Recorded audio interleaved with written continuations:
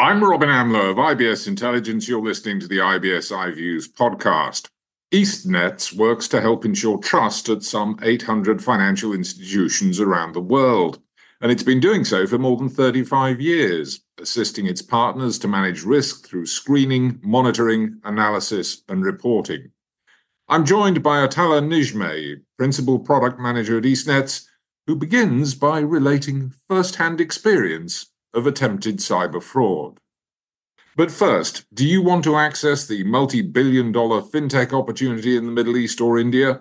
If the answer is yes, then join the Cedar IBSI Fintech Lab and fast-track your journey of market expansion with us. As a Fintech Lab member, you'll have access to skilled mentors and have the opportunity to learn, network, and collaborate with like-minded individuals, building your knowledge base, skills, and connections. Visit www.cedaribsifintechlab.com. Now, back to our conversation with Atala Nijmeh, Principal Product Manager at EastNets. I would start with something that I personally experienced, just to put more context before we go into a definition for cyber-enabled fraud. So during the past week, I received a call from someone imposing or trying to pose themselves as one of the compliance members under one of the central banks. They requested me to verify some details about my account, and they mentioned that there was a breach of data. And that particular person requested me to do a transfer of all the available money within my account into a certain account so they can secure them for me. Luckily, I already know this type of scam, so I just took a few moments just to play around with the particular person who was trying to pull that scam over me. But certainly, I was about to be a victim of what we call authorized push payment, right? So if we just look into the nature of cyber-enabled fraud, I would say it is not more than the conventional fraud, but empowered by technology. So technology will play a part in what we call cyber-enabled fraud. This is something that has been there for some time and has been classified for a long time as security threat, but nowadays it is also part of the fraud. And I believe the numbers would not lie. So when we look into the landscape, just briefly, when we look at the numbers explain themselves. When we say that, for example, during 2023, there was like 4 billion cyber attacks recorded, and even the number is a little bit more. This is almost like 100 attacks per second. This is my brief, I would say, introduction about cyber-enabled fraud. This is something that is growingly becoming more important, I would say, with the advancement that we are seeing with the technology and the techniques used by fraudsters. Is it inevitable? I suppose it is, but let's hear it from you. Is it inevitable that this kind of fraud is just going to grow? Because what the technology has done is it's handed all of us a great way to use our finances, a great way to manage our finances, but it's also handed great opportunities to potential fraudsters. I get your point. So maybe one would question: Is it worth it to fight back against this type of fraud, or it's just that it's time to give up and just don't care about it? I would say that. Yet the technology advancements has given the chance for fraudsters to pull more complex types of, attacks. Yet the same technology also enabled us to combat such types of frauds. With the right, I would say, components within the mix, definitely there will always be a way to combat fraud, this type of fraud and other types of fraud, keeping up with the trends that are being observed when it comes to new trends with fraud patterns.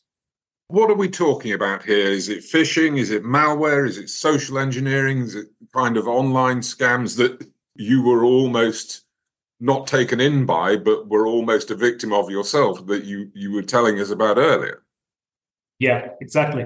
Well, actually, we are talking about a combination of all what you mentioned. So it is, for example, social engineering, it is phishing attacks, it is ransomware, malwares that can be pushed into devices like handsets, mobile devices, laptops, and other types of devices that can be used by victims. So it is a combination. And fraudsters might go to a certain extent just to make sure that they can acquire the required information to pull a scam through social engineering. So they can, for example, initiate an attack against a certain institution, acquire the personal information, and use that personal information back just to convince victims for which they acquire the details that they are representing certain, for example, institution, and pull what can again be called an authorized push payment or other types of fraud.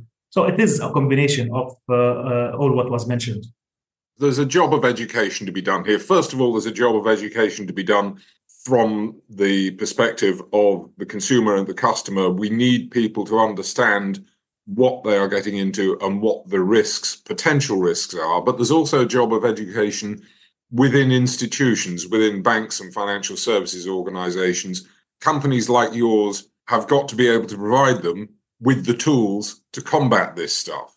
When we talk about education, we are talking about part of the larger scope, which is combating the cyber-enabled fraud, right? Customer education and employee education is an integral part of the whole process. So we are fighting fraud against different fronts. And with each particular stop point that we will be looking at, there are certain risks that we need to cover.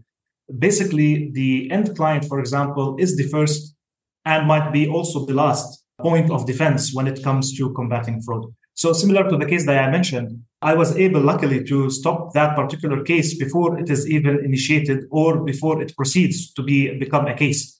And this is I would say, the ultimate target for stopping fraud cases. So building the awareness and continuous education of both institutions, account servicing institutions, employees, as well as their clients is an integral part.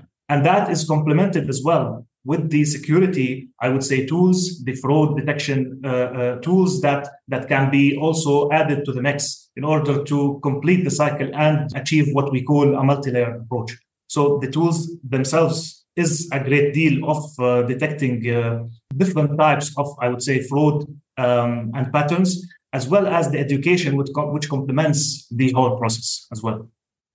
And it's only going to get more complicated, of course, because we now have artificial intelligence starting to be developed to be used in banking and finance, but also starting to be developed and used by the bad actors. What is it that they're doing? What are they using AI for? And what do we need to watch out for? I believe that we are all aware that since the release of ChatGPT, there has been like a big exposure against the artificial intelligence, generative, I would say, models. And the fraudsters have been aware for some time for that. And I believe that when it comes to using AI within the process of executing fraud or pulling a scam against people, there are many things that are available within the arsenal of fraudsters. Like, for example, when we say deepfakes, which is basically targeting to have the manipulation of multimedia, whether we're talking voice, we're talking images or videos. So altering those in order to pose certain details or misrepresent certain multimedia content in a certain way, just to convince people or to push people to do certain actions, is part of what they are using. As well as, I would say, another example, for instance, which is also extremely helping the fraudsters to fish for victims, the use of botnets.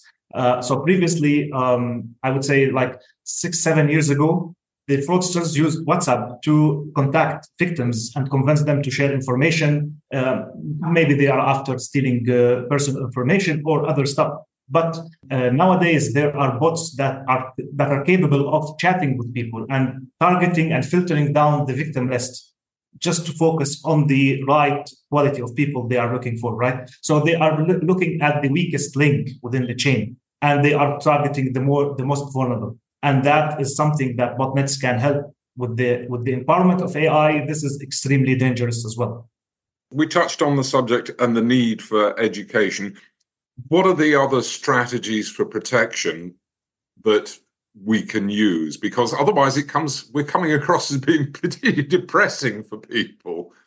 So let's try and be optimistic. What are the strategies we can use? What are the kind of things that EastNets and companies like yours are doing to help combat this situation? Primarily, the first step is to keep up with the security updates. So there are many components within the financial industry or financial institution, I would say, scope. Those has to be monitored, and security updates has to be maintained in a certain level with updates that are required. Next, we have the regulations, which is basically too frequent nowadays due to the numerous cases that are being reported on weekly or even daily basis. As we mentioned, for the statistics for 2023, there were almost 4 billion cyber attacks recorded globally, I would say. So the regulation is more concerned about how to protect, how to govern the whole process, what we are doing to combat fraud, and what institutions and individuals has to add to this process. So keeping up with the regulation is extremely important, and some of those need to have, I would say, an automated solution in order to be able to execute it in a certain efficiency, I would say. So it is efficiency and effectiveness of the controls, and the certain regulation and patterns to be detected has to be done through automated solutions. And that basically enables the institution, before they rely on the endpoint or the end customer to detect fraud, they can also detect those patterns and protect against those patterns before the customer might even be aware of what is happening. So it is mostly real-time, multi-layered approach, and proactive in the sense of keeping up with the new trends and detecting things that were not, I would say, configured to detect. The message is keep up to date with your protection. This is the primary thing. And that has to be achieved through the process, the software, the tools that are being deployed and implemented. One other thing that is also important, because we mentioned the customer education, the education program, and how we inform about things, whether we are taking the collaborative approach with other institutions and regulators, just to keep up with the new, I would say, identified fraud elements that everybody needs to keep an eye on, or we are talking about informing our end clients about certain patterns that are emerging and they need to be careful with. With the current state, it is not impossible to avoid fraud. It is possible, but we need to be extra careful even when dealing with content and communication that are coming from people that we know, because we don't know who exactly is vulnerable for attacks and how the fraudsters would spread their attacks. Atala Nijme, Principal Product Manager at EastNets, Jordan-based global provider of compliance and payment solutions.